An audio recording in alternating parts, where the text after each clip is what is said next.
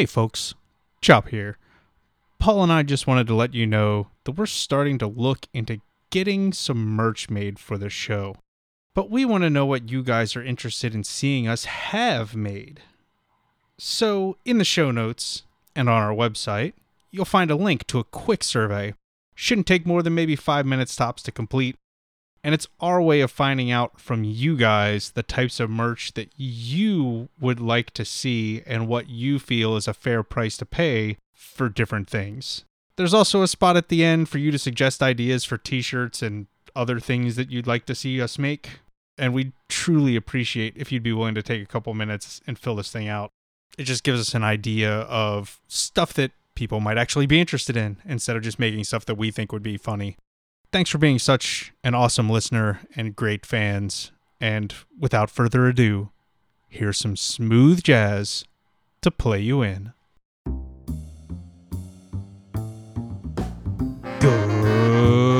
Greetings and welcome to episode 36 of the Loaded Cart Podcast.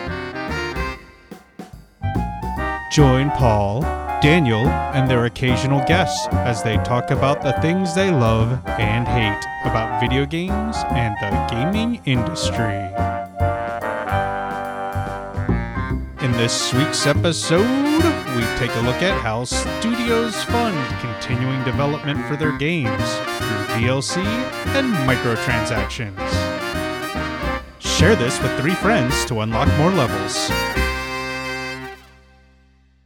All ages, welcome once again to the Loaded Cart Podcast. Wait, what? We're actually doing a regular episode? So the rest of the episode is going to be $3.99. You can make that out to a check, to PayPal, or you can just give it to Patreon. That's right, we're doing microtransactions and all kinds of DLC. I am Paul of What's Paul Playing Today, and with me as always is Dan, otherwise known as Chop the Viking. What's up, buddy? Technical difficulties on multiple levels. So we're going to pull the curtain back a little bit, and Hangouts has been fucking up everywhere for us. Right now it's doing really well, thank fucking God, but Uvu as well fucked up. It sounded fucking awful when I was trying to record earlier. Uvu, so basically we've been having a problem with Hangouts, and Paul for some reason just has weird issues on Hangouts, and his microphone will start crackling and making weird noises like when he's talking, and we have no freaking clue, but it only does it in Hangouts, and it only does it in Chrome. Yes. And unfortunately, the worst part is that I can't use IE, I can't use Edge, I can't use fucking Firefox, because Firefox doesn't fucking work with Hangouts. Yeah, they stopped supporting Hangouts, which is really bizarre. Bonkers. Fucking bonkers is what that is. Yeah. At some point, we'll have to figure out how to get Edge to work for you, because I don't know what the hell's going on with that. But yeah, so Google Hangouts hates Paul. And then, so we tried to find some alternatives. And the first alternative we tried was Skype. We used Skype for the last episode. And so it sounded weird, that's why. Yeah, we recorded, we did the call on Skype, and I recorded the Skype call with OBS, Open Broadcast Software. And the same stuff you use to stream to Twitch. That's true. And so I use that to just locally record, my desktop basically, and you rip the sound from that like we normally would have with Google Hangouts. This week we wanted to try Uvu, which is a Skype alternative, Google Hangouts alternative, but it has recording. Terrible. Yeah, it has recording built into it, which is what's really important. Like the other ones don't. Like you could just hit a button and Uvu will record it all. And yeah, the sound quality was potato. Yeah, it'll record it all, but you'll sound like you're in a bathysphere. Yeah, it was very, very low quality. Yeah, extremely. Audio. And so we ditched that. Then we tried to go to Skype tonight, and Paul's volume kept fluctuating. Like he would be talking, and as he was talking, it would dip and get quiet, and sometimes just completely cut out for 4 or 5 words at a time. Like we have no clue what's up. And so now somehow Paul rebooted and Hangouts is cooperating. So yay. I'm just going to go with it and hope for the fucking best. Yeah. And if this sounds awful, or if I have a freak out and this is the last episode of the podcast, you'll fucking know why. And so for further technical difficulties we've been having, our show completely disappeared from iTunes. And so it was like I went to go check to see what our ratings were, if anyone had, reviewed the podcast or given us any more ratings. And I look up the podcast and it says, "This is not available in North America." And I'm like, that's weird. So I searched on another device. This content is not available in North America. Like, this is a little bizarre. So I did some digging and found out that our podcast had been deleted. And like, what? That doesn't make any sense. And so I basically sent in a trouble ticket and was like, What the shit? Yeah, what happened? And the response I got back was basically that we had been flagged as inappropriate. Well, no. So I originally, thought that maybe it's because a couple of our episodes weren't labeled explicit when we have a lot of profanity in some of our episodes. So I went and flagged all of our episodes as explicit and sent in an email like, WTF, what's going on? And the response I got back was that we had explicit text in one of our episode descriptions. So I was like, that's a little weird. So I went and started going through the show notes of all of our episodes and was like, I wonder where I put explicit text. Because, I would totally not be surprised if I said something like, what the fuck, dudes? What the fuck, Blizzard? Or, something like that in the show notes. But I've been trying to keep the show notes pretty clean, just in general. And so I found it in part of our E3 2016 coverage for Ubisoft, where we were talking about just the absolute ridiculousness that was the beginning of Ubisoft's coverage, where they were doing Let's Dance or Just Dance 2016. And both of our responses to Just Dance 2016 was, what the fuck am I watching? And so that's what the show notes said. That was literally the only explicit word in the 45 episodes, I think, that we've done. Well, we've done, if you count some of the specials that we did early on that have just now become episodes, there's like about 40 something. But yeah, so one word, fuck. Yeah, because we did have another word, but that was with the most recent episode prior to that one. Yeah. So so the Battle Block Theater one, I had one that said basically that, digital game sales are kicking the shit out of retail. And so I fixed that one too.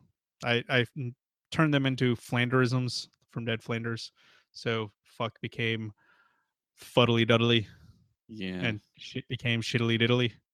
So you can tell that Dan does all of those because I'm not a huge fan of The Simpsons.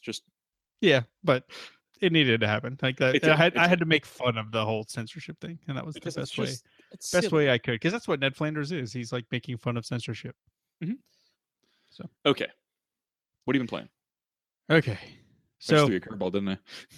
Yeah, I was gonna extol some more, but we can get to that at the end. Please. I was just gonna say that the good part about this is by the time this episode goes live, we should be back on iTunes. We were supposed to be back on there today, but I don't know what happened. Like they said, give it 24 hours, and it's been more than 24 hours and we're not there.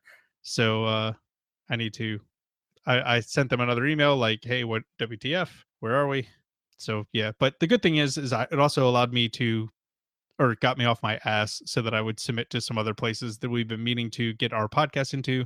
So you can now find us on Google Play. And then there's this other radio service, like there's a service called TuneIn, and it's used for a lot of radio stations, kind of like iHeartRadio. And our podcast is on TuneIn now. And then it's on stuff like Overcast and stuff like that, or at least it will be once it's back in the iTunes store, because iTunes, they just automatically steal all of the iTunes store content, which is kind of funny. I actually used TuneIn myself for listening to sports radio back in Buffalo. Oh, nice. Yeah. Well, now you can listen to our podcast. Yes, go for it. Also, in case you're wondering what we mean by tomorrow, today is May the 4th. This episode probably will not go up until the 15th, I believe. Yeah.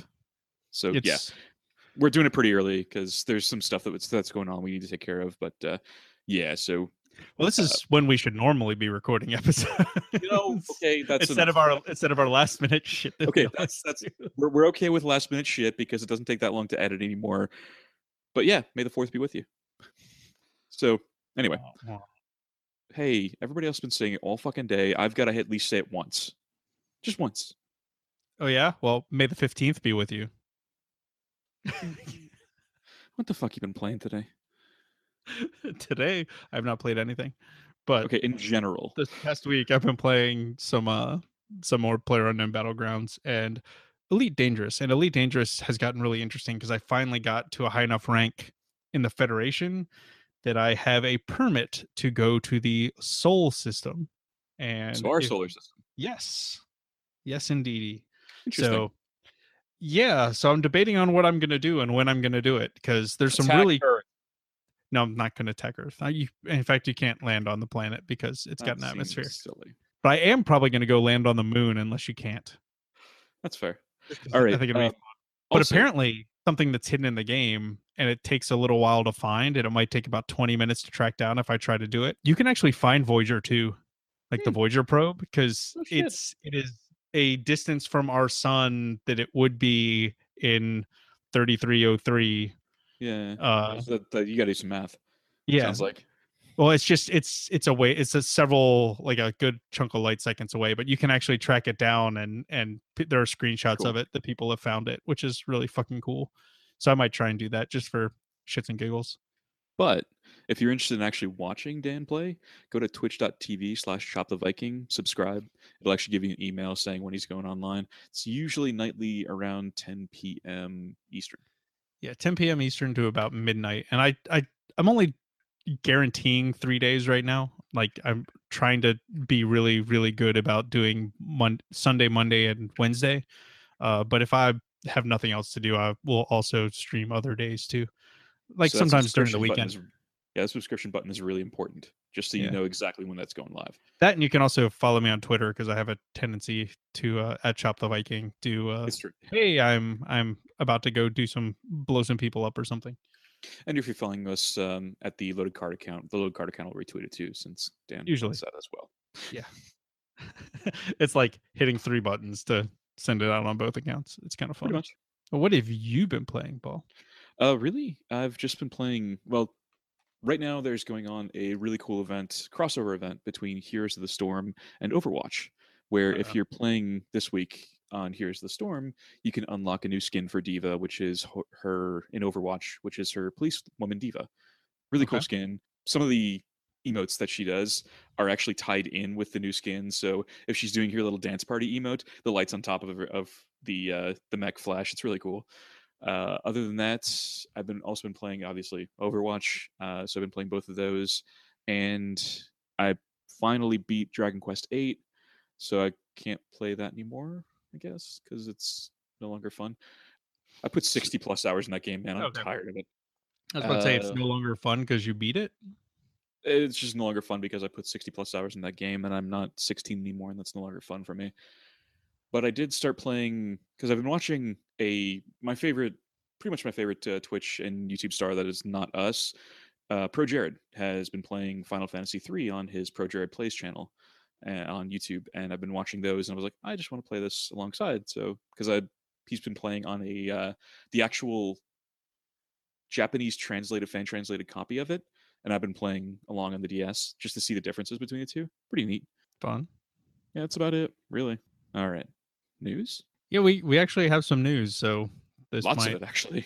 yeah. So There's just 45 some kind minutes of from now, we might actually get some podcasting. yeah, basically. Story of your life, Paul.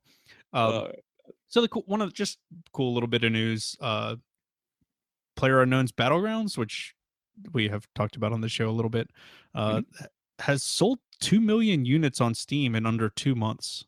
Like which is so an it's gone from 0 to 2 million players yeah, real fast. in early access in less than 2 months, which is really cool. And they're also doing a big invitation only tournament right now for a Mhm. bunch of the biggest players out there. And then And is that the one that's for charity or is it like a yeah, completely actually. different one?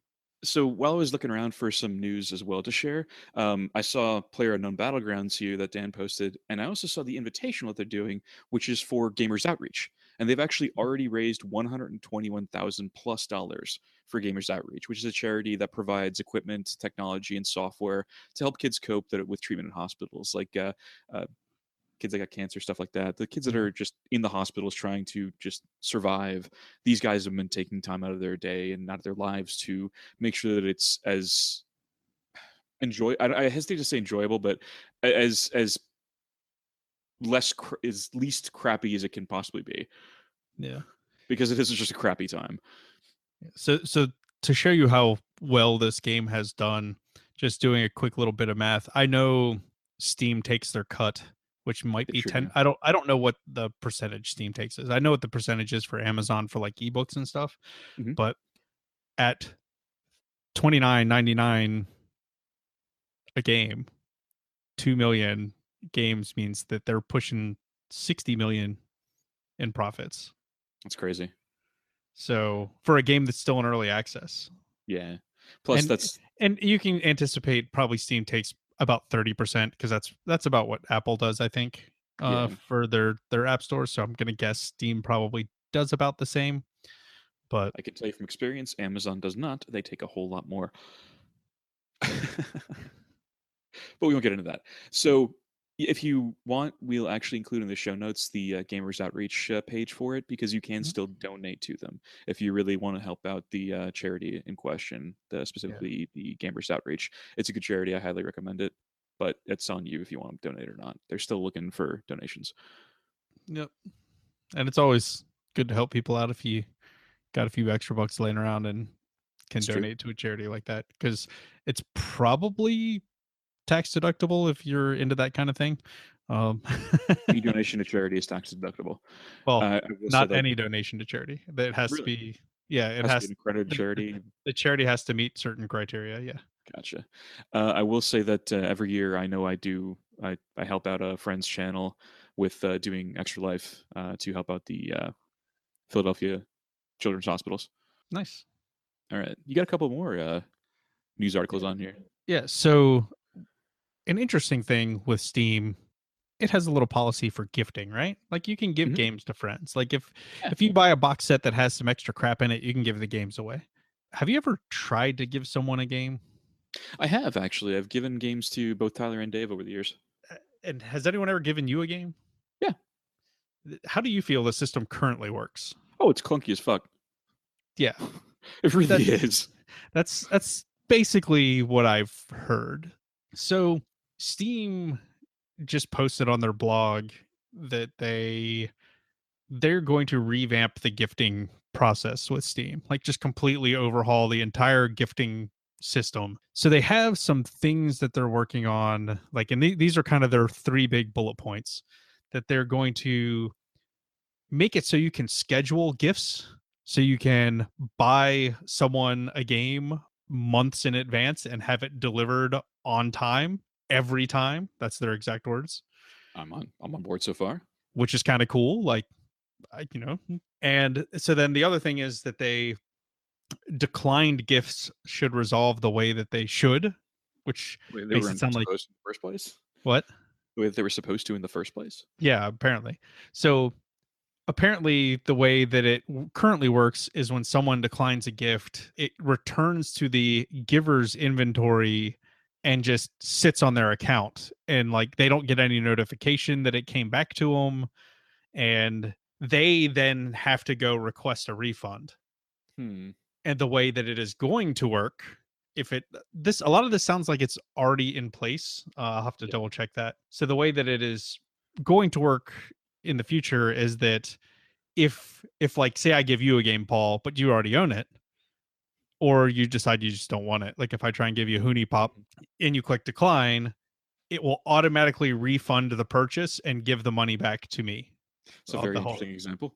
The whole $1 I'm going to give you for HuniePop. I will say that I don't think it's going to work with already has a title, because the way the system is, it'll actually, when you're scrolling down the list of people you can give the gift to, it'll say this person already has the gift and it will not let you give it to them. So probably what it's going to do is if they click decline, it'll just be like, hey, you can just have the money back.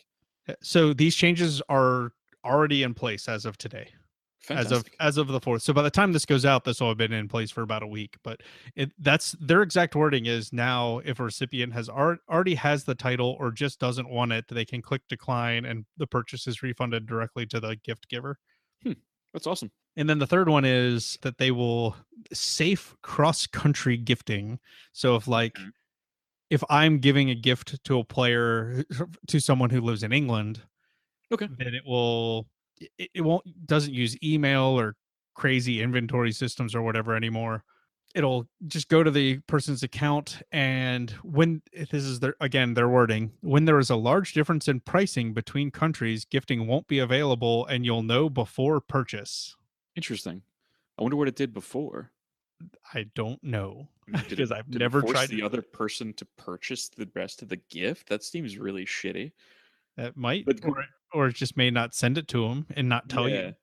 that would be crappy too. Now, granted, these are not things that I've researched. I can't say that these are accurate. I was just theorizing. So Yeah. I don't don't hurt know me. how the current system works. Like I don't know what it currently does. Right. All I know is like this is what Steam says it should do from now until the end of time, which sounds really good because Yeah. that's one thing Steam has needed to work on for a while is some of its customer service stuff. And Absolutely. speaking of some of its customer service stuff, Uh-oh. have you heard this latest shit from Arcane Studios about Prey? I did. I did. Please, though, elaborate for the rest of our audience. Okay. So prior to the release of Prey, Arcane Studios decided that they were going to release a demo for it for console gamers. And when asked, "Hey, where's the PC demo?"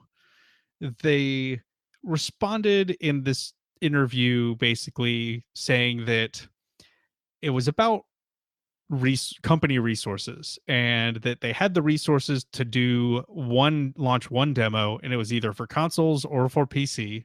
They couldn't do both, so they chose consoles. Okay. That sounds fine and dandy, cool. I'm um, sold. a lot of companies don't do it because they don't want people data mining the demo, because that's basically what happens. They find all these other I can't think of the word right now. Assets. That's that word. So they find all these other assets and crazy stuff in the game, secret stuff from the game, because basically a lot of people do for a demo is they just like put an arbitrary timer in it, or an arbitrary wall that you can't get past. Yeah. They don't actually like crop the game out and not include all of the extra stuff, which is probably their stupid fault. But I don't know. They don't want to fork the development tree and create a demo that is not the full game. I don't know. I get it, but I don't get it. But so instead of just saying like, "Hey, we don't want people data mining it" or whatever, the spokesman from Arcane basically said that the PC version kind of has a built-in demo because Steam lets you return a game within the first 2 hours of purchasing it, and that's effectively a demo. And I think that is really fucking stupid and condescending to players. Absolutely. Do you remember shareware? Yeah. That was essentially a demo type of thing. Yes. Like that's I kind of miss that. yeah. Apropos of nothing. Please continue. Yeah. But so the reason why I think this is really condescending is because for a demo, you're trying a game out for free. Yes. For what he's talking about with Steam, I'm paying you $60 to demo your game. Which is bullshit. You want me to demo it for 60 fucking dollars so they can refund my money 5 to 7 business days later? Yeah. That's what you're telling me. Basically. Rather, I'm saying you, but Yeah. I'm I know. in this case I mean him. That's basically what he's telling you. Yes. Is that That's some bullshit. yeah. There's also a very contentious thing going on where people are mad at Steam for the 2 hour time limit, because there are definitely some games that are on Steam that can be beaten in less than 2 hours, and so you can beat the game and then return it and get your money back. Mm-hmm. And there's some indie developers that are not very happy with that. Yeah, I can imagine not. They think it should be a percentage of the game, but a percentage of an hour and a half long game could be like 15 minutes. Yeah, DLC Quest. Anyone? Yeah. You can beat that in under 2 hours. Yep. At Yes, least the you main can. game. All right. Yeah, one more, and I think this was really cool. I think this one is all you, bud. So Yeah, I just put this up while I was waiting for Dan to pop in. So I don't like World of Warcraft. I've said that before in the podcast. I don't like the way the game plays. It doesn't matter. The point is, for this, Blizzard did something super cool.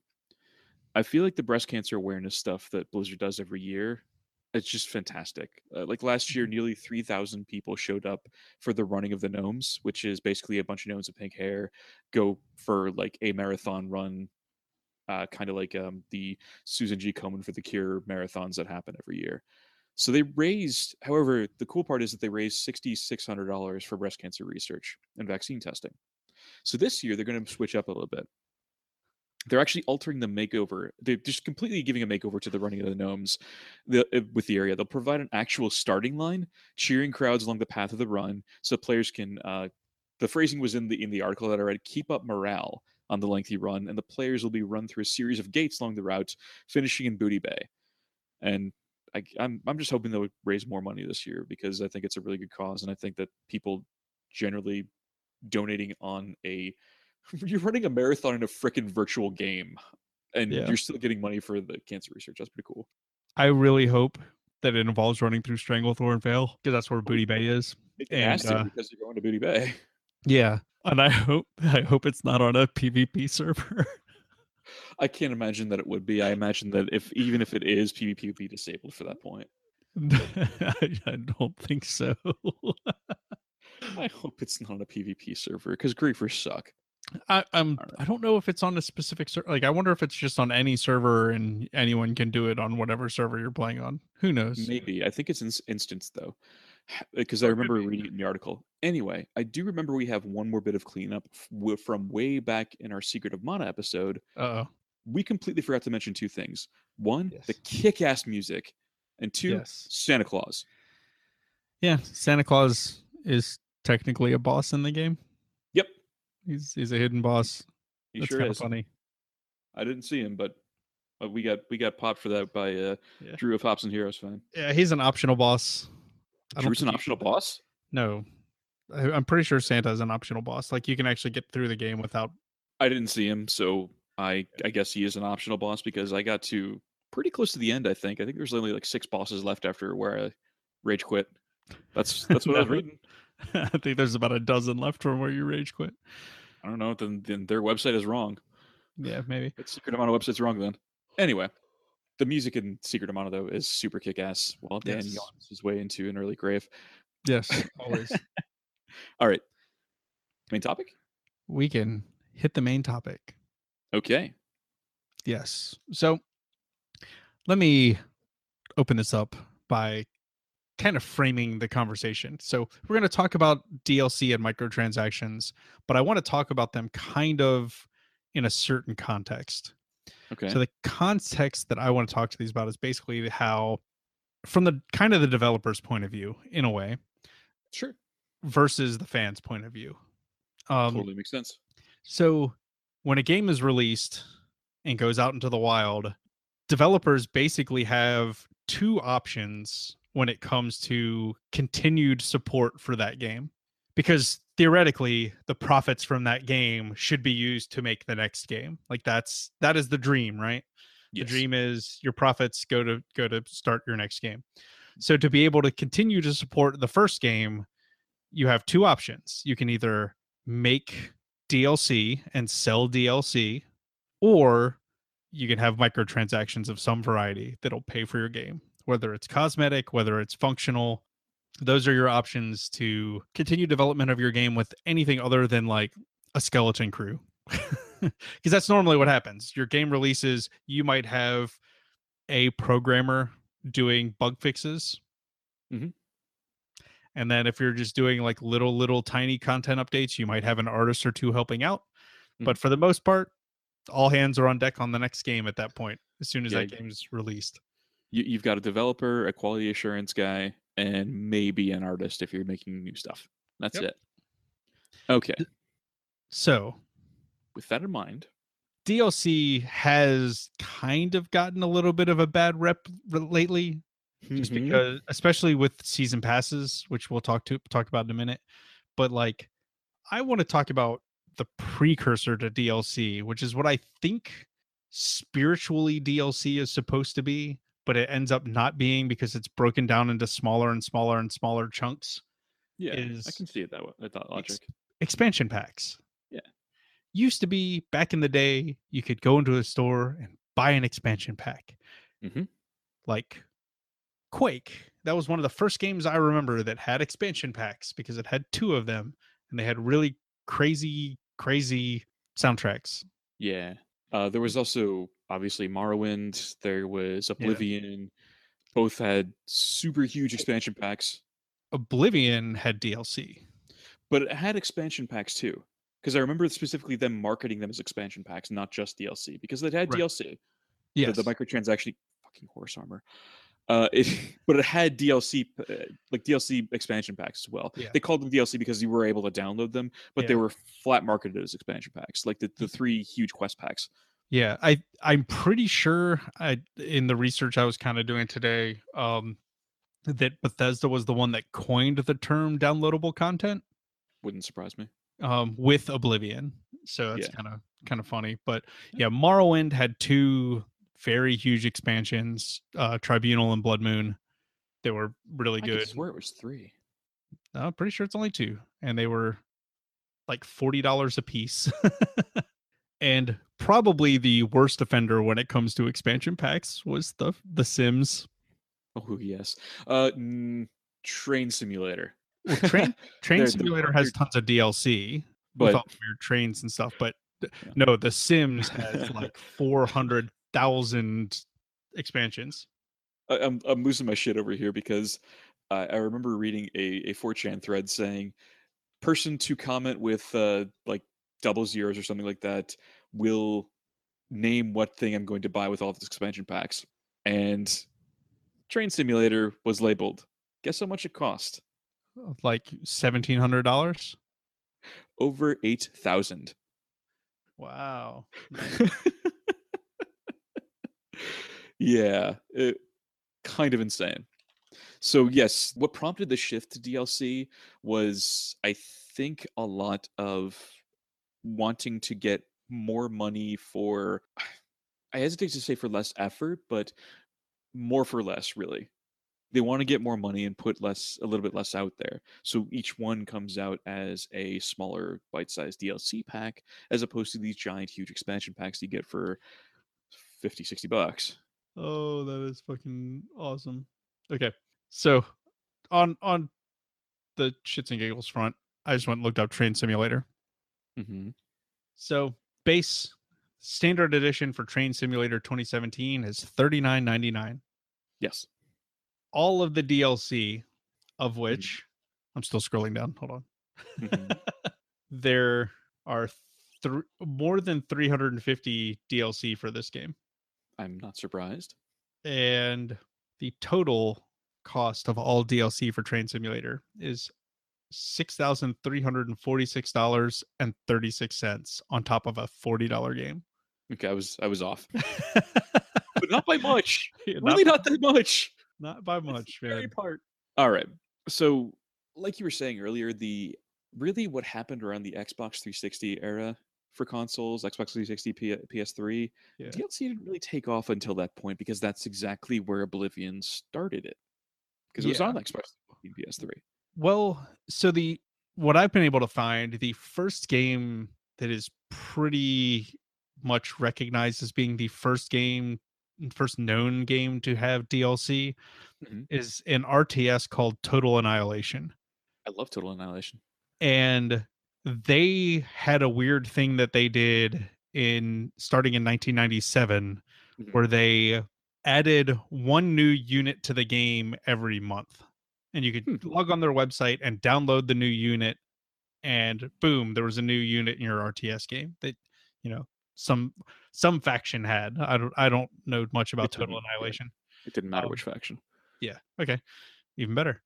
Then they also started adding new missions and new scenarios into the mix of this free downloadable content that they were giving away. Mhm. But they also, interestingly, released two expansion packs in 1998, which had hundreds of missions and dozens of new units, which is kind of funny. But But it's still nice to see that they were actually just giving them away for free as opposed to paying them. yeah, I mean, Because then there's horse armor. Yeah, horse armor is the classic. If you want to make fun of how stupid DLC can get, it was literally a visual customization of your horse in Oblivion, and it was fugly, and it made people just literally stop and laugh at Bethesda. But the funny part is that nowadays people pay to open boxes that contain all of these cosmetic packs. Yep. Yeah. But the difference is at the time that horse armor was released by Bethesda, modders were making better customization for your horses in Yes. Oblivion for Yes. free. Yep. Like the modding community did a better job for free than something you I think that was I can't remember if it was $2.99 or $3.99 for the horse armor. It was something really stupid like Yeah. wait, one modifies my horse with one set of armor for $3. Kiss my ass. Like Well, the funny part is that people who were most angry about it was the people who were playing on consoles because they didn't have access to all the mods that were on PC. They were so mad because you gave me this when I could go out and have this. basically. And frankly, I understand that particular annoyance. But there's also like Rock Band and Guitar Hero who gave away not only expansion packs of set lists, but also just tracks. They didn't give them away, Yeah. obviously, they had to buy them, but because there's like the Aerosmith edition of Guitar Hero and Rock Band's like 6 or 7 track lists per expansion pack, stuff like that. It was interesting. I liked the idea of it. I remember playing Rock Band with a bunch of buddies down in Florida when I was still living there. God, this was years ago. And I we would buy the DLC packs too. yeah, I know one of my friends here in Atlanta. They're huge Rock Band and Guitar Hero fanatics, and they have spent both on their 360 and their Xbox One have spent hundreds of dollars on songs for Guitar Hero and Rock Band. To be honest with you, that doesn't surprise me. Like I'm not Yeah. I wouldn't even be mad at that point. Like you've gotten that much gameplay out of the game. It's Oh yeah, and just it's regularly a you go over to their place. They just finally got it all set up again in their new house, which is kind of funny. So we actually went over there a couple weeks ago to play. But they have a full I don't think it's Yamaha. I think it's a Roland V drum set that they have wow. hooked up for the drums. So it's not just like it's a real electronic drum kit, not the little one that comes with the How does that even work? it MIDI. That's okay. Because that sounds interesting. Like You I'm genuinely interested to see the setup. If you get a chance, I want to see some pictures. Yeah, I don't know exactly how it's hooked up, but I know it runs like it's basically just it plugs into a little thing, and that thing plugs into USB, and That's cool. That's it cool. just uses the MIDI triggers Huh. on the drums. That's really neat. Yeah, but like they're that crazy fanatic. Like I think he has the guitar that I was using for Rock Band was one that's actually made by Fender. Like it was Damn. a limited edition one they did that was like a literal Fender Stratocaster, like Jeez. like wood body and everything. I was like, what the hell? Why At is that this thing? point, just buy an actual guitar. I was like, why is this stupid thing so heavy? He's like, oh, because it's actually wood and it's made by Fender. And like, really? Yeah, I guess so. I mean, at that point, why not just buy an actual guitar though? It was available.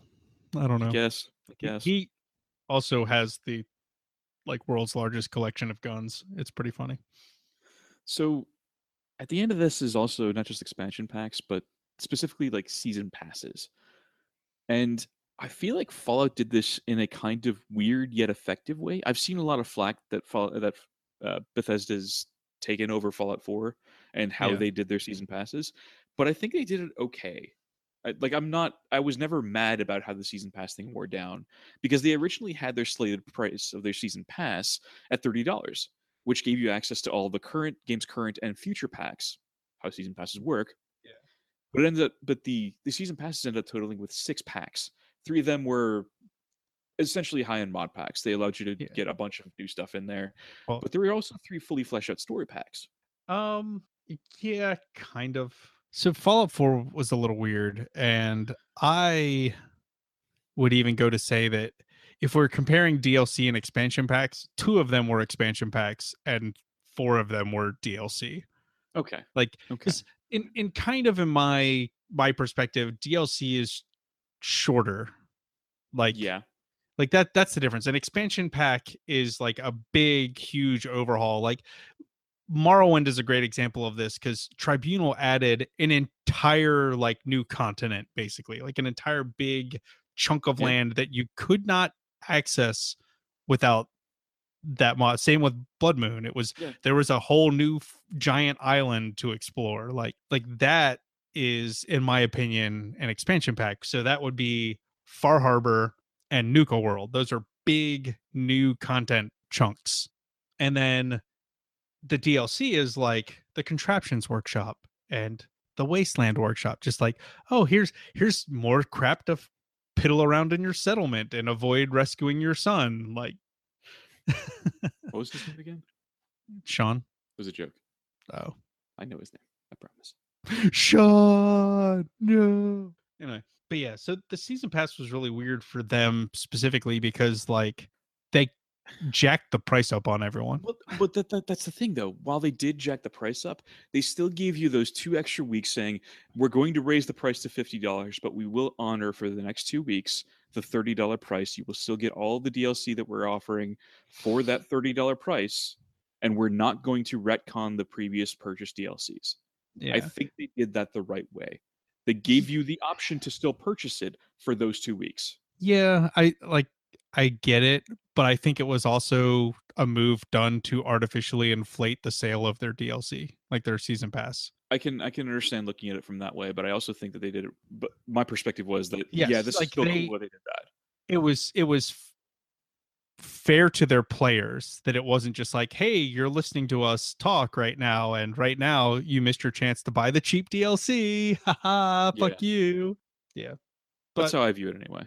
oh, I can definitely agree with that. Like they did their players right with the decision they made. But at the same time, that's also jacking up the price to artificially inflate sales, and Yeah. not just because of that Well, post sale price, but also because of those 2 weeks. They yeah, probably for got a bunch those of sales. yeah, for those 2 weeks, people are gonna jump on it and do whatever they can to try and buy it before the price goes up because they don't want to spend the extra money, which sounds really bad. Like the players don't want to spend the extra money, but like But at the same time, I get it, and I don't get it because there's the whole argument when it comes to DLC of how much of this shit belongs in the main game anyway. Like if I'm paying you $60 for a game, do I like what do you owe me as far as future content, like versus making me pay for it again with another $30 season pass? Or you know in the case of Fallout, if you didn't buy the season pass, you got a $25 for Far Harbor, $5 for Vault Tech, $5 for Contraptions,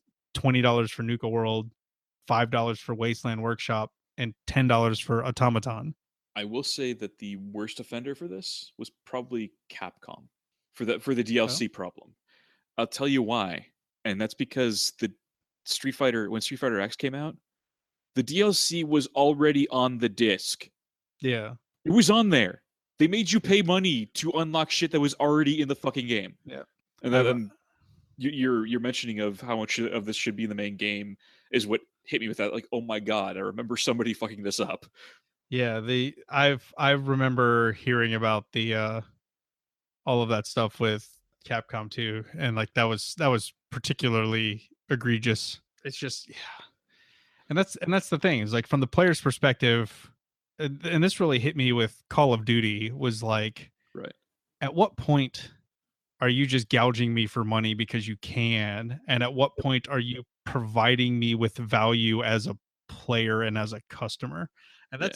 it's a fine line to walk because we know that studios need money to keep the doors open and keep people employed. And Mhm. as a gamer, I want the studios that I like to have money and to keep your doors open and keep people employed. At the same time, I have limited resources. I can only afford so many games. And a lot of times for me personally, if it comes to paying $60 for one game and getting, all of the enjoyment out of that one game, or waiting and getting three games for $60 because they're all on sale and it's, months and months after release, like a lot of times I wait because I want to play more games, and that is the only way I'm going to get to play more games. Because if I waited, if I spent $60, I would only play a third of the games that I get to play at most, like, Yeah, which I, is totally understandable.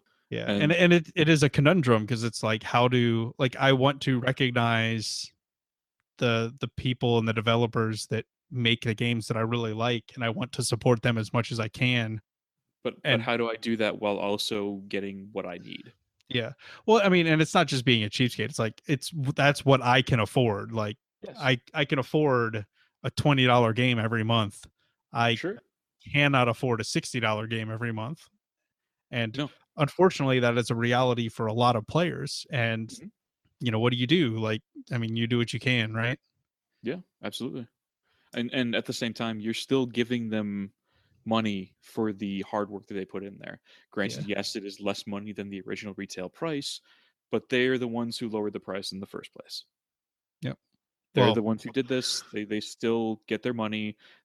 Maybe not as much of it, but they're still making money on the game. yeah. That's how I view it anyway. Apparently there's some weird shenanigans that can go on sometimes, where Steam can put you in a flash sale, and like, you only get but so much say so in it. Like, that's my Wow. Okay. understanding of it, is like, some of those big front page sales are more Steam and less the actual developer. I, I So w- I wonder how much the Call of Duty guys are paying them to not lower the prices on their games. I don't know. Like, I don't know how much of that's just rumors that I've heard, that basically you don't get very much control over them slapping a big sale price on you. Who knows? But yeah. So okay, we got kind of two questions. The first one I want to do is, are season passes worth it? Because, and the reason I ask this is because most of the time, the way they're positioned is, here, give us $30, and sometime in the future, we will give you all of the downloadable content for this game. We don't know what it's going to be yet, or we're not going to tell you what it's going to be yet, but sight unseen, hand me $30, and I will give you all of the DLC for this game that you just purchased. It depends. It depends on the company and whether or not you know and trust them. For example, From Software, Mhm. who, if you are not familiar, are the folks who made Demon Souls, the Dark Souls series, and Bloodborne. I Okay. would trust them to bring out a quality product within a reasonable amount of time. And by that I mean, say you're getting 3 DLCs, you'll probably get them within a year and a half because of the uptime that you're going to need to get all of the items in question, as well as, all the development time it takes, stuff like that. I trust them to do that because I haven't been burned by them since I first started playing Dark Souls, Dark Souls 2, and Dark Souls 3. Those have been coming out with DLC as well as the season passes without issue. Okay. So if you can trust a company the way I trust From Software, yes. If you don't know that company, if you haven't seen any of their stuff, if you don't know how their DLC comes out, probably pump the brakes a little bit. Yeah. That's my I opinion. see. Yeah. I'm kind of in the same ballpark, I think, where it's kind of a matter of, it depends on the studio. Like, that, Yeah. it was definitely the season passes thing is what drove me away from Call of Duty. Like, that was Yeah. the last straw for me. It was like, okay, yes, these season passes are optional unless you have friends that you play Call of Duty with, Yep. because as soon as they have any DLC maps, you basically cannot play with them anymore, because you can't play on the same maps that they can. So So so you have to buy the DLC to keep up with your friends. yes, there is a small caveat in that with say I know you're saying Call of Duty, but Battlefield is the only one I have experience with since my friends Yeah. on the FIFA squad play Battlefield as well. Um, you can still play vanilla maps with them, but you Correct. can't play the maps that they can play on if they buy the expansion packs. Right. And they Now, want to play the expansion packs because, absolutely. Now I will say, they're the newer, cooler maps.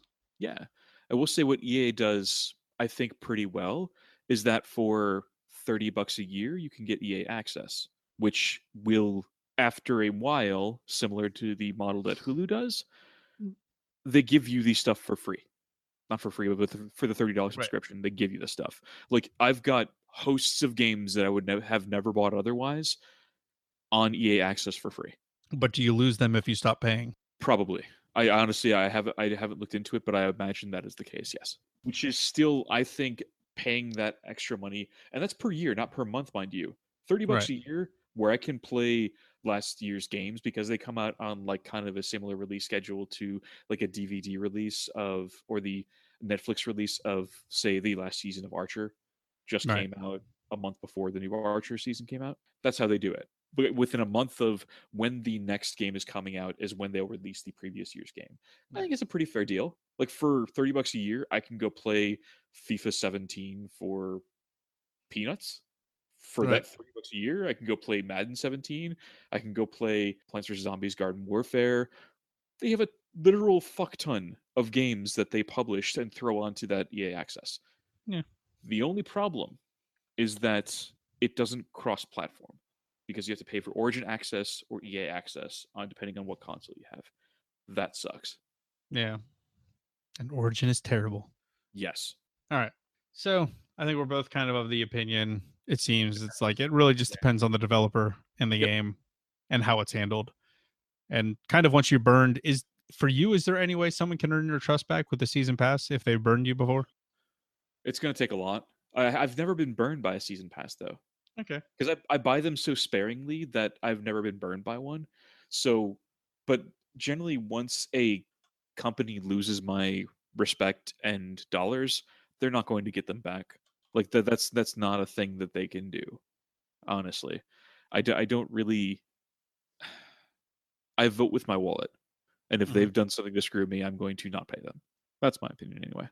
What about you? Is if someone burns you with the DLC season pass type thing, are you going to go back? What'll it take to get you back? I don't know.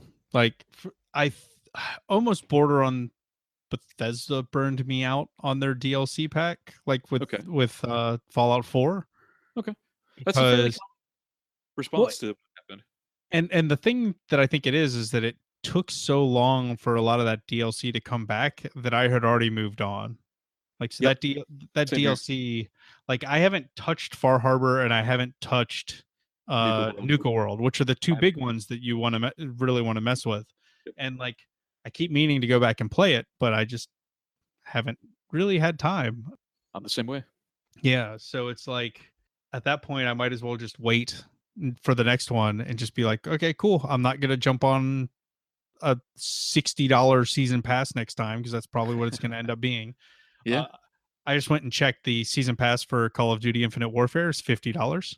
not a Um, surprise. they only have 2 bits of DLC out right now, and it looks maybe I don't know. It Is it, I'm guessing it's new multiplayer maps only. it's I don't know. It looks like just voiceovers right now. I can't tell. It's I'm not gonna pay I $50 for fucking voiceovers. yeah. There's I'm three gonna eat my voiceovers. ass. I don't know, but Anyway, yeah. But so like theoretically, the next big Bethesda game that's going to come out is going to be Elder Scrolls 6. They won't say what they're working on, but it's going to be Elder Scrolls 6 probably unless they do something really crazy. like But Fallout Van Buren, yeah, which was supposed to the if you're not familiar, it was the code name that they were using to work on Fallout 3. yeah, it was the code name at Interplay for Fallout 3. The original Fallout 3, the isometric Fallout 3, not Yeah, the one that in the same style as Fallout 1 and 2. yeah. Yeah, so probably when Elder Scrolls 6 comes out, I probably will not buy the $50 DLC because I can't imagine them putting it at $30 anymore. They're not going to do it. It's going to I double can't the do price of the yeah. game. And at that point in time, like I'll just wait and I'll Mhm. buy it. I'll buy the DLC when it comes out, when it's, a year later when it hits a Steam sale and it's $2.99, I'll buy the Yeah. DLC. So the cool thing about that is that with not buying the season pass, you're not locked into getting DLC that you don't want. Like for Correct. example, Far Harbor and Nuka World, people probably wanted those. They wanted to Yeah. see the new huge expansion packs. They didn't give a single shit. At least I'm theorizing because this is how I feel. They didn't give a single shit about, say, whatever the fuck these 4 other packs were that give you a bunch of shit to basically shut the fucking Preston up The because it Wasteland wants you to, yeah. The, it's customization pack or whatever the crap is called. all 4 of them were Wasteland customization packs. Let's not mince words here. I wanted the 2 that gave me story. I don't care about the other 4. Okay, Right. That's how I'm going with this. And I feel like I was locked into, and even though they did that $30 thing that I think was really cool, I still felt like I was locked into a price and to a DLC that I don't want. Yeah, I feel you. I definitely feel you. Yeah, I'm very hesitant to buy DLC at this point in time. Unless absolutely. a lot of the times, like, so a good example for this right now is Witcher 3. I've been holding off on Witcher 3 because I didn't want to enjoy Witcher 3 and then have to go buy all the DLC for it. So Because it is something that you should yeah, buy. wait for the Game of the Year edition, and Yes. then wait for the Wait Game for of the that to Year go down. edition to drop in That's price. right. You're damn This right. is like I love CD Red at CD Yep. Project Red, and I want to play Witcher 3 because I've heard nothing but amazing things about it. But Yeah. at the same time, I I can't pay full price for the game. Like I can't justify Yeah. it.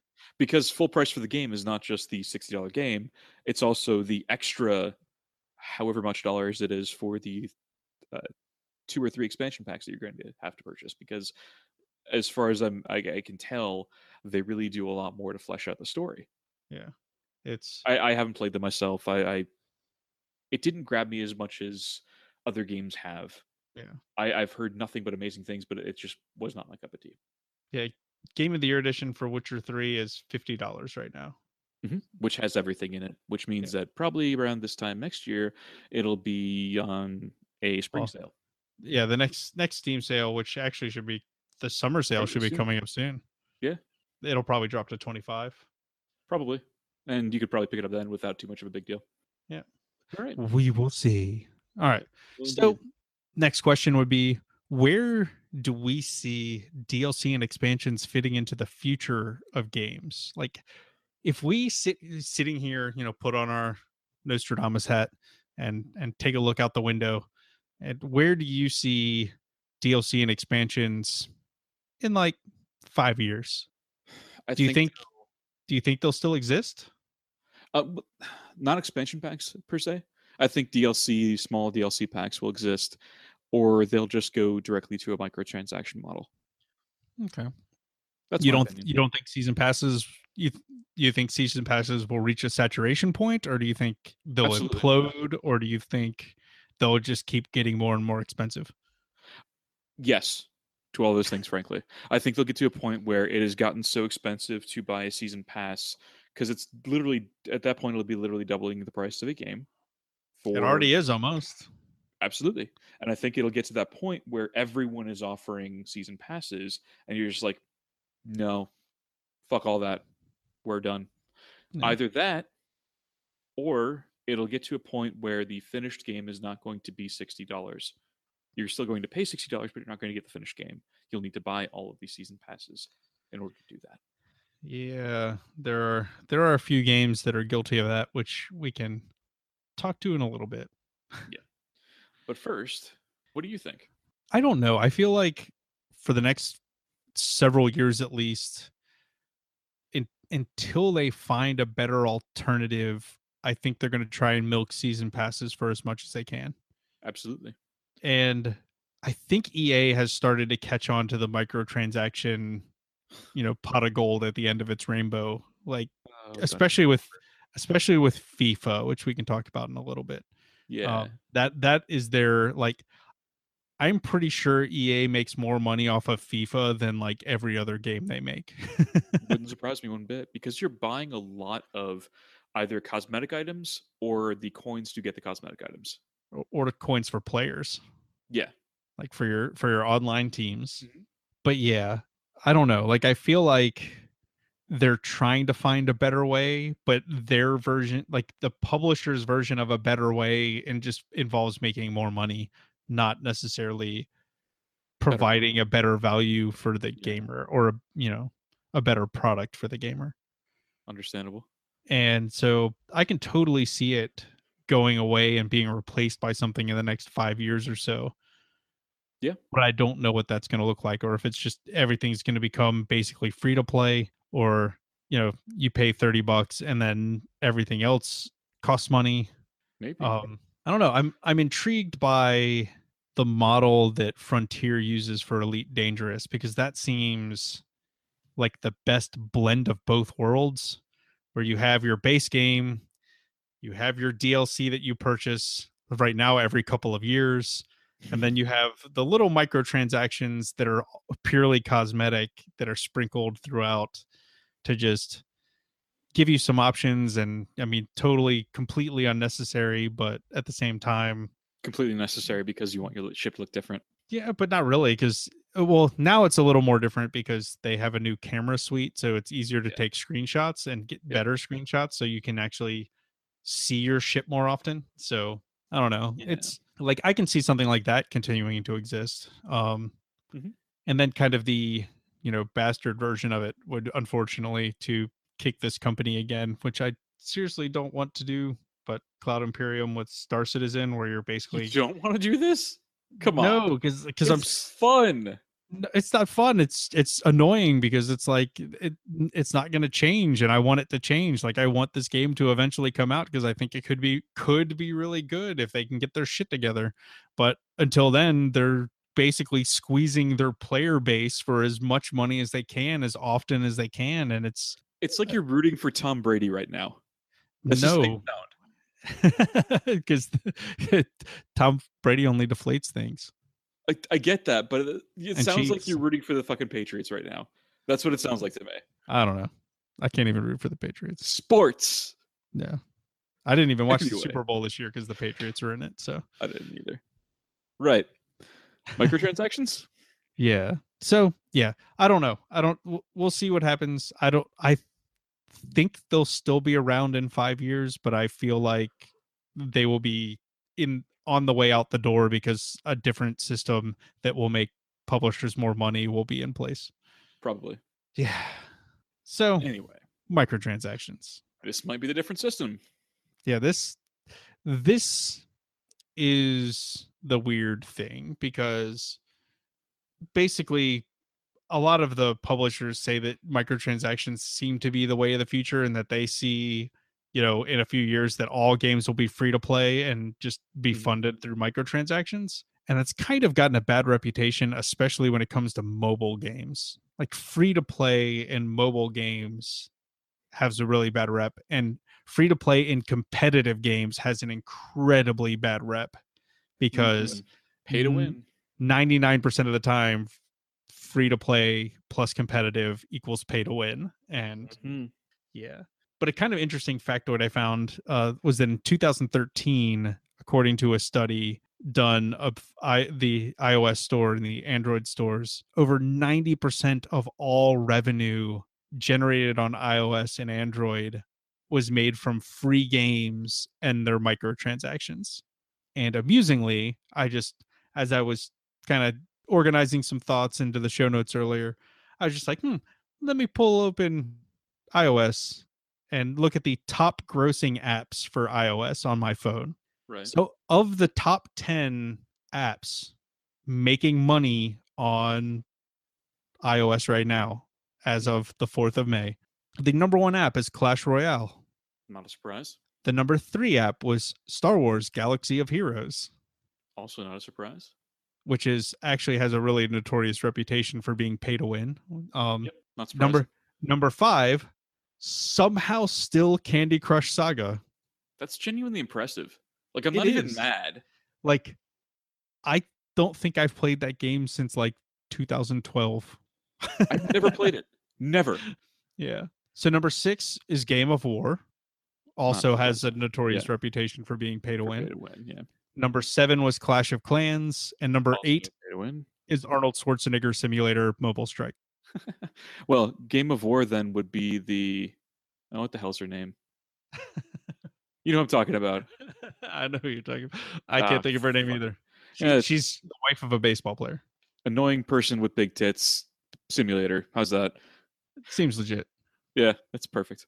But so with World of Warcraft and these microtransactions, you can even have change your character name. You can move your server. You can transfer your faction. Like you can flip between Alliance and Horde. For money. World of Warcraft is interesting because they are a subscription-based game that also kind of has microtransactions. Yeah, but it's for stuff that makes sense. It's not for a pay to win Yeah. model. Yeah. You can get pets and mounts from their store in the game, which is Yeah, kind of fun. stuff that makes sense. Yeah. And then it's basically just mechanical stuff. It's like if you want to switch servers, if you want to switch factions, if you want to switch Yeah. races, if you want to switch gender, you can do it too. It's yeah, like lots of just, hey, I want to redo this. I want to go over here and play with my friends. Like, I don't know. Still, unfortunately, only two genders, but eventually they'll get to other stuff. There's also even Blizzard even kind of pushes that further to allow you to even change your account name for a fee. Like for a Yeah. $10 fee, they'll allow you to do that. Yeah. And also to kind of continue on the Blizzard road, Hearthstone, and in conjunction, every collectible card game, video game there is Yeah. has microtransactions in the form of booster packs where you Yep. pay what you can generate in-game currency to do it, but most players have to pay money for booster packs Yeah. to do it. And then interestingly, Hearthstone also has expansion packs. Like they Mhm. have these scenario expansions that you can purchase as well that are kind of interesting. But yeah, that's just some weird examples of just uses of microtransactions in a functional way that is not pay to win, except for Yeah. maybe the collectible card games, Yeah. because having more cards is definitely a way to win. Because you have more opportunities to build a better deck. Yep. So there's also kind of cosmetic stuff like Yeah. clothing and skins, Heroes of Storm, League of Legends, Team Fortress 2 with their fucking ridiculous amount of hats, Yep. Counter Strike Global Offensive and their loot boxes. Overwatch Yeah. does this really well, I think, because Yeah. they allow you to purchase the skin boxes or the loot boxes, but not only with real money but also in-game currency. And that's the thing with Counter-Strike with CS:GO. Like I don't know if you can actually earn them in game or you have to purchase them. I know you can get them, and like it's a very small percentage chance on a win that you can Okay. get the box. I might be mixing that up with Team Fortress 2 though. I don't If I I got don't to do a know. I little don't cleanup next episode, we'll do that. yeah, like I don't play CS:GO, so I'm not sure how I've played the it a how the long time reward ago. how the reward system works these days. Yeah, Um so you have this battle going on between people who just do cosmetic stuff like the skins in Hero of the Storm, the skins in League of Legends, the hats in Team Fortress 2, the weapon skins in Counter Strike, and skins in do they do weapon skins in Overwatch or just people skins? the only way you can get a different skin for your weapon is by completing a ton of games in cooperative in competitive, because you get a secondary in-game currency for completing and winning games in competitive that you can buy in order to get a gold weapon skin for a certain character's gun. It's Yeah. 3,000 of this currency a piece, so you can buy it for more than one character, but it takes a long time to grind up. Yeah. Okay. And That's the and only way you can get it. You can't actually buy those. Like you can't okay, buy that's it kind with of cool. physical money. That's kind of cool. All right. So the flip side of this coin are the functional things. And we talked about some of the weird functional things with like World of Warcraft, but then there's the kind that border on pay to win and get a lot of them get accused of being pay to win when you're talking about unlocking actual gear and characters for games Yeah. with microtransactions. FIFA is one of the huge ones that I've heard gripes about is because like Offenders. yeah, you can spend hundreds of dollars. I can't even remember it. I'll have to see if I can find it, but I remember seeing an article at some point of like how much the best possible team in FIFA 2017 costs, and it was something like $700 or $800. But I'll have to see if I can find that, and we'll throw that in the show notes. Another one that I just did is as like I kind of did some Google searching and found a couple of Reddit threads that are like, what are the worst pay to win games out there? And Star Wars Galaxy of Heroes came up as one of them because you can unlock kind of loot crates that'll give you Star Wars heroes. So like, Luke Skywalker, Obi-Wan, like those kind of guys. But there are elite level people that you can only get through purchased crates. Oof. And like they are sometimes different versions of the people you can get for free and are Mhm. significantly better, and like you'll just get raffle stomped if someone has these people. Yeah. So with FIFA 17, if you wanted to build the best ultimate team, it will cost you 508 Great British pounds and 31 pence. US dollars, that's $656.48. That is a ridiculous amount of money to spend on getting the best FIFA 17 Ultimate Team. You can eventually do that without paying to win, Mhm. but it takes a long time. Yep. Yeah. Yep. I don't Um, know. yeah. And then another one that I heard was what was the one that we talked about earlier? Dungeon Keeper? No, it was Game of War, I think. It was either Game of Yeah, War or yeah. Clash of Clans. Like there was Both. at one point in time where the top players in that game were spending like hundreds of dollars a day on Yeah, both. microtransactions. And it's just like, holy crap. How do you do that? I How do you don't let know. yourself get sucked in that far? Uh, you just have a shitload of money, or I don't know if you like if you're streaming and making enough money streaming that you can afford to. Maybe. Maybe. Yeah. So another really bad offender was the remake of Dungeon Keeper for mobile devices. And I was apparently, so mad when this came out. and there's a nice rant on the Escapist that someone did an editorial about. Nice. he called Nice. it. He called Dungeon Keeper Wallet Reaper. Yeah, not a surprise. And like basically said that you should avoid it at all costs and go buy this other game on Steam that basically is the exact same game but better. Yep. It was Uh, done by Jim Sterling, actually. oh, that's cool. That's funny. Yeah. Good for him. Good for Yeah. him. Okay. And then another one I'll list because I still play this and I know there are a few people that still do. Yeah. Pokemon Go definitely has functional Pay to win. pay stuff. Not really pay to win because you can't compete with other characters with it. Okay. So they have things that you can purchase with microtransactions. Like they have gold that you spend on items in their shop. Right. And there's two ways to get gold. You can either, if you have a Pokemon in a gym, you can collect every 24 hours gold and you get, I think, 10 gold for each Pokemon you have in a gym, and you can have up to 10, I think. Okay. So you can make up to 100 gold a day doing this. Sure. Or you can purchase the gold for money. Fair enough.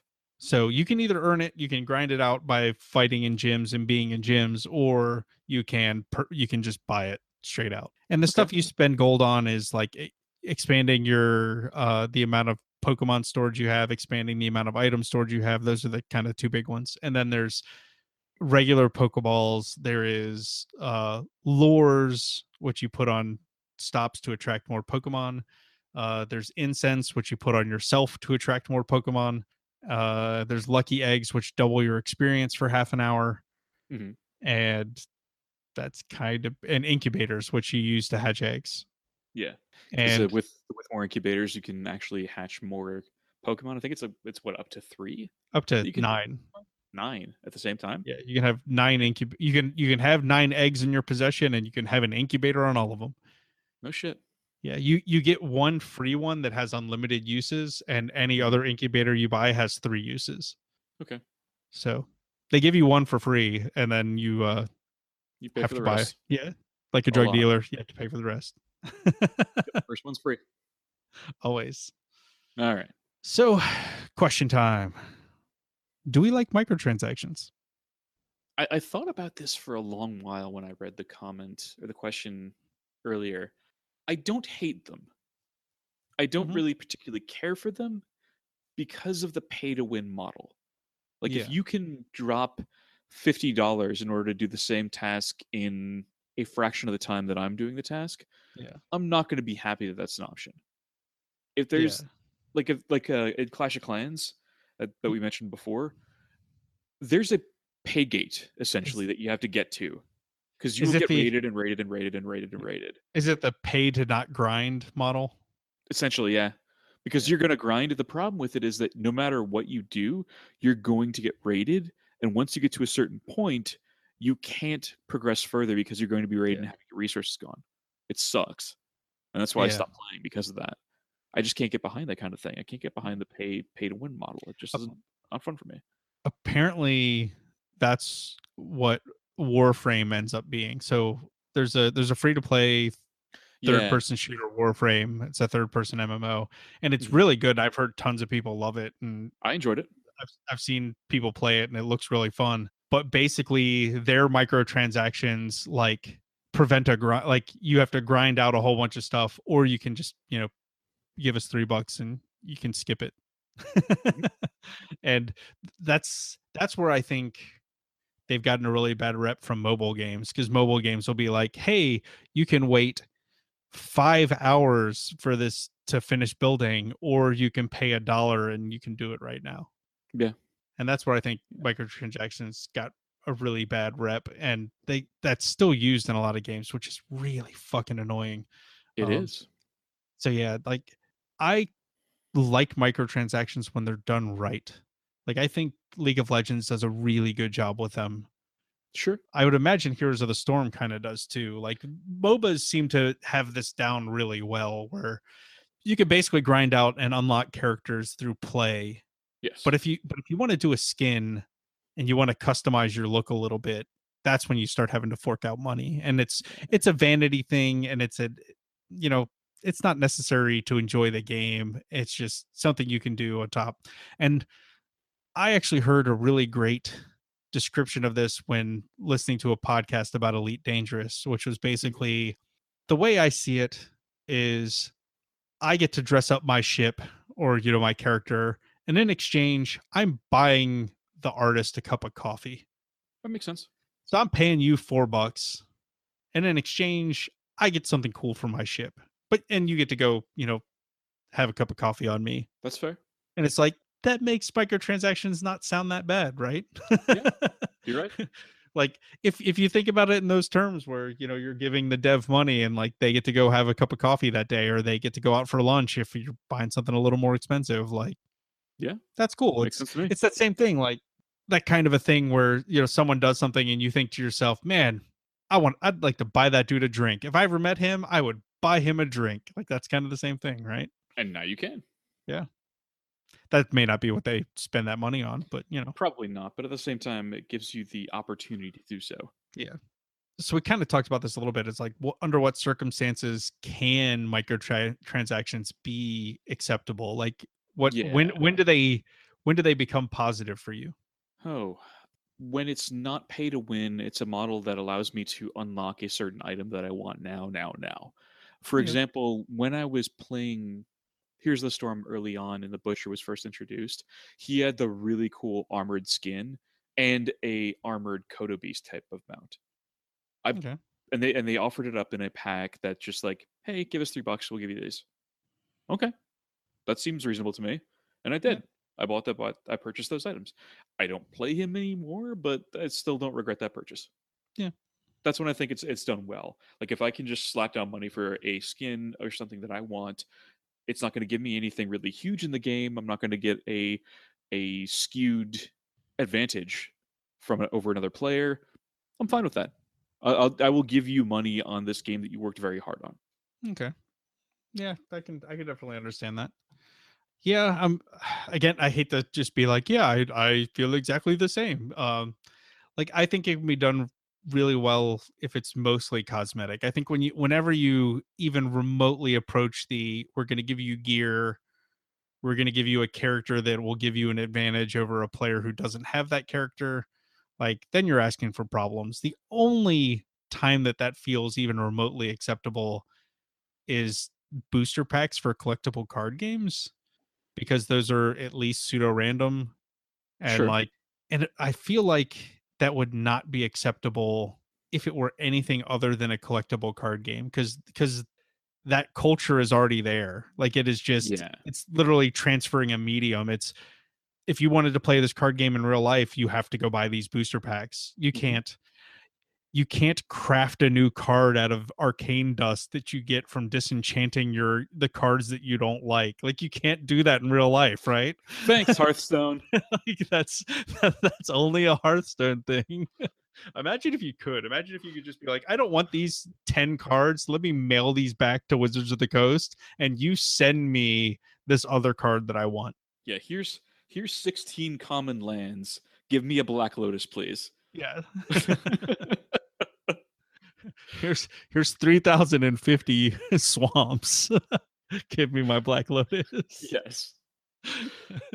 It would be fun to do that in real life, but that's clearly not a business model that they can actually do, especially when you Here's, consider the here's, my, Black Lotus is so expensive. here's my wheelbarrow of cards. Give me my Black Lotus. Yes. All right. Anyway, So it, a lot of a I lot of mentioned this earlier, where a lot of yeah. big executives are saying that they feel like the future of gaming is in free to play games with microtransactions. God, I hope not. How do you feel about that? Like, if I think that, I just gave everything away right now. like, in some ways, I don't think it would be terrible. Like, if it's handled well, Oh, League of Legends is a free to play game with I microtransactions, and I know. fucking love it, and I play it So is all the time. Heroes. So is Pokemon Go. I play that shit all the Yeah. time. Like, It I have doesn't mean it's going to zero work problem for with every. it. It's just it has to be done well. Like, that's the only thing. And I don't necessarily trust publishers to do it well, Yeah, because they're going to force developers to try and maximize profit, and it's going to be at the cost of gameplay a lot of times. And I think that's, that's right. yeah. Okay. I guess we should have mentioned For Honor also, because they Oh God, yeah. We that talked whole about this in a previous episode. that whole giant shitstorm with, I just thought about Yeah. that, like, oh man, we should have talked Oh about man. For Honor, because they got really hammered for just screwing people over cosmetic stuff, like for hundreds and hundreds of dollars. Like $770, I want to say, was the how much it would cost to unlock everything in the game. Something really ridiculous like that. I don't Yeah. remember how much it was, but the For Honor director responded to the microtransaction criticism. You're not supposed to buy everything. Yeah. Was his response. Apparently, a redditor came recently made headlines with calculating the cost of all the unlockables in For Honor and coming up with a figure more than $700, or the in-game currency amount that would take a casual player more than 2 years to Yep. unlock. I wrote a blog post about this, guys. You should go read it. Absolutely. Dan posts vlogs every Friday. You really should read them. They're good stuff. Yeah. It fluctuates on what time it is that they get posted up. Like tomorrow it'll be a little later in the day because I haven't. But it'll still get posted on Friday. So Yes. check after work, take a look. It's good stuff. I'll Seriously. post on Twitter and Facebook when it's out, so you can check there. And I'll retweet it. Yay! Okay. In light of that, what do you feel is better?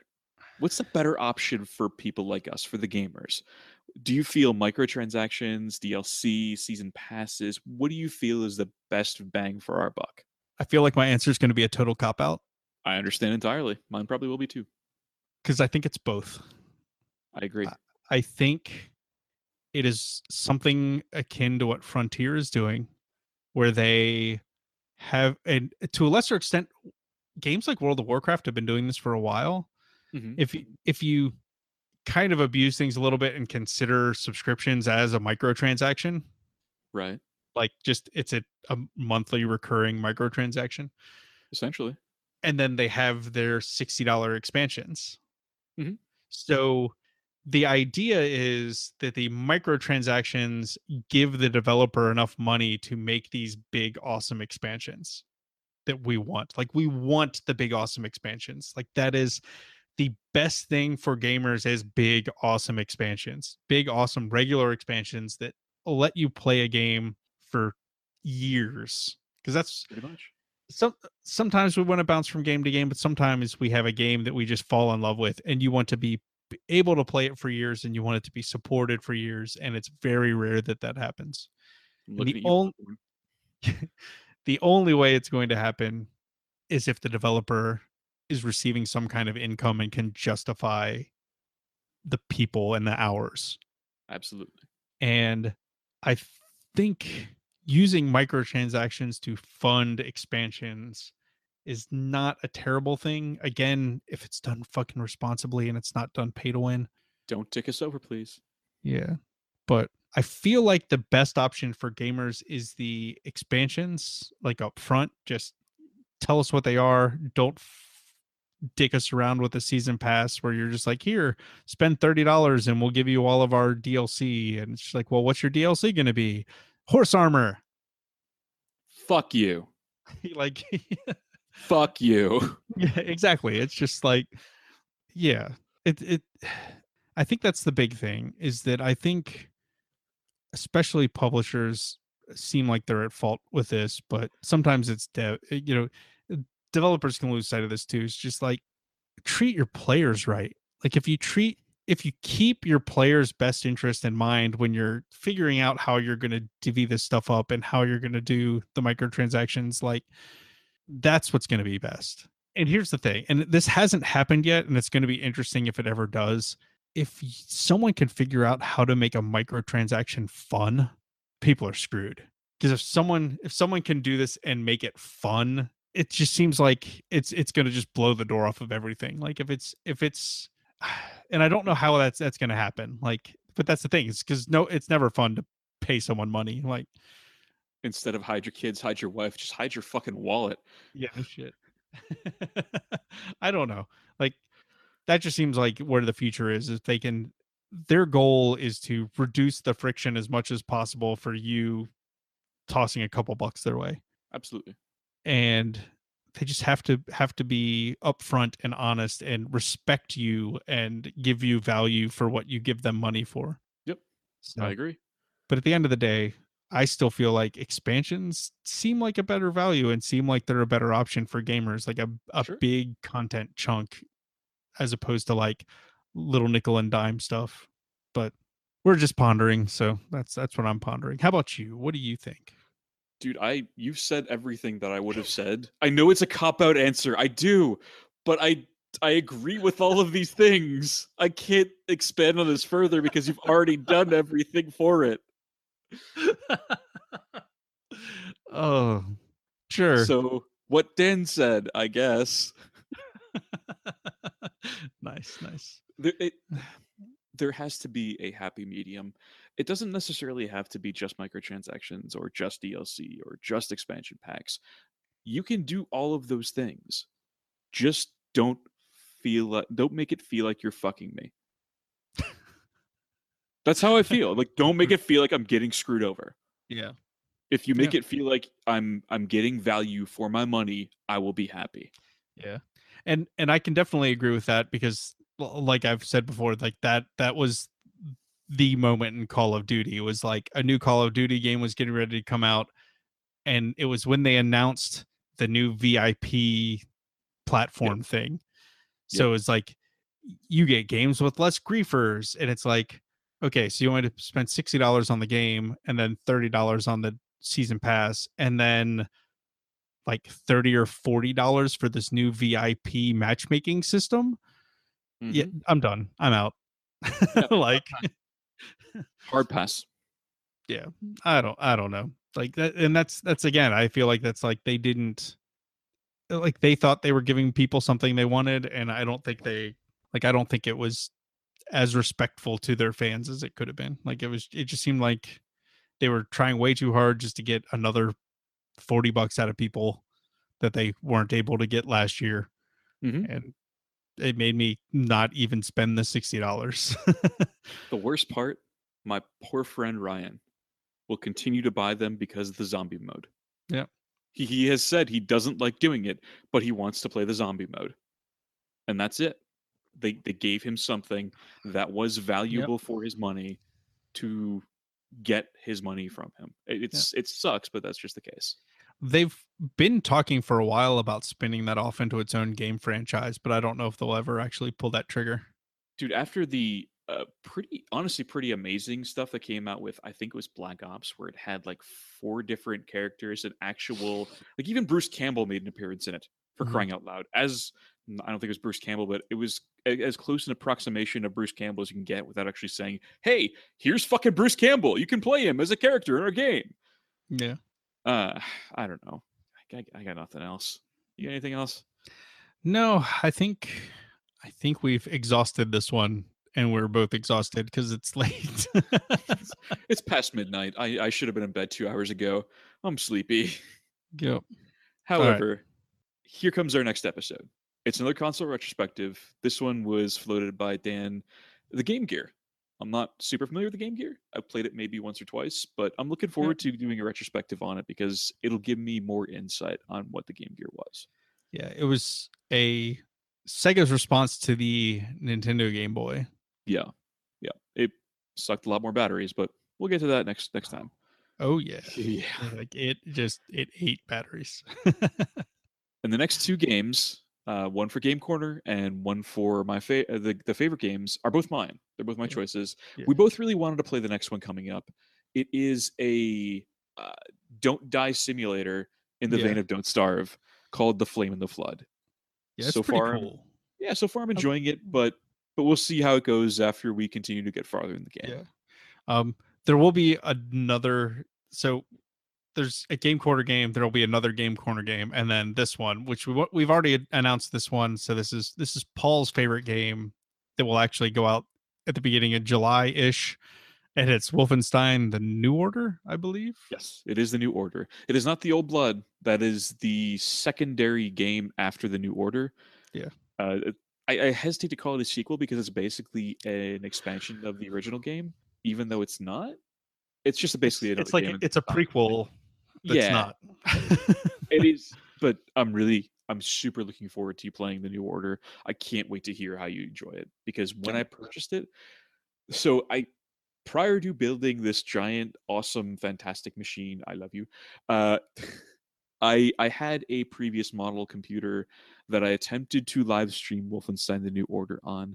I did not get a chance to do that because it was too resource heavy. What I will do is live stream my playthrough of The New Order as well as record it for YouTube. We'll put that. Nice. Yeah, I'm hoping to put that both on the Loaded Card account and my own personal account. Cool. Then I Next up, actually kind of feel obligated to go through and play Secret of Mana and post it on the Loaded Card game. sounds great. I might actually do that. Yeah, that seems like a use of time. Something like that, right? Yes. All right.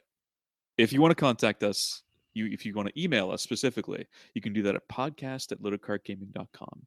If you want to get in touch with me, it is at Paul Kluel on Twitter. If you want to get in touch with Dan, he runs two accounts, the @LoadedCard Twitter, and now he is @ChopTheViking, where you can find all of his Twitch stuff that goes up, as well as any announcements that we have for blog posts.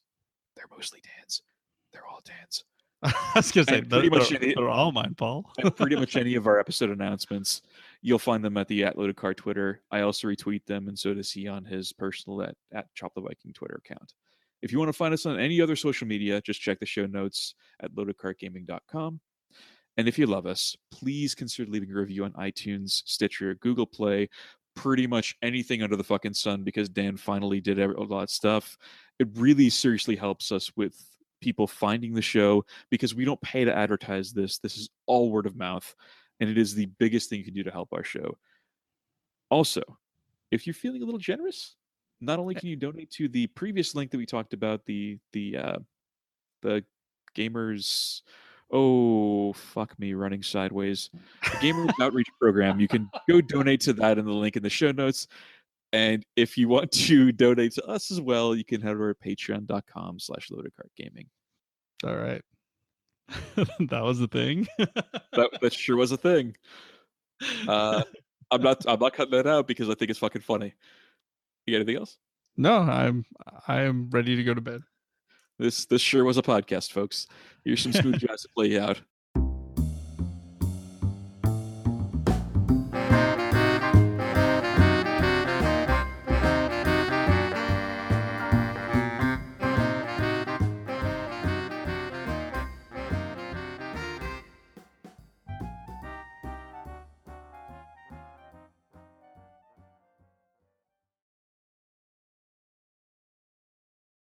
Yes, I could hear that. Fuck it, just drink the goddamn thing. We're gonna fuck it up. We might as well fuck it up right, okay?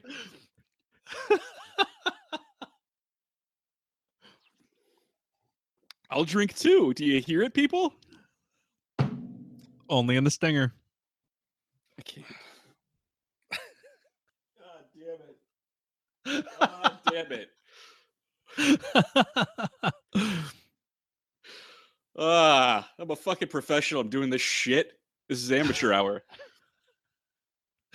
Oh wait, hold on.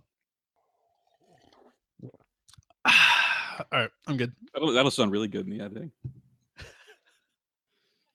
I'm gonna fucking do this shit on Saturday too.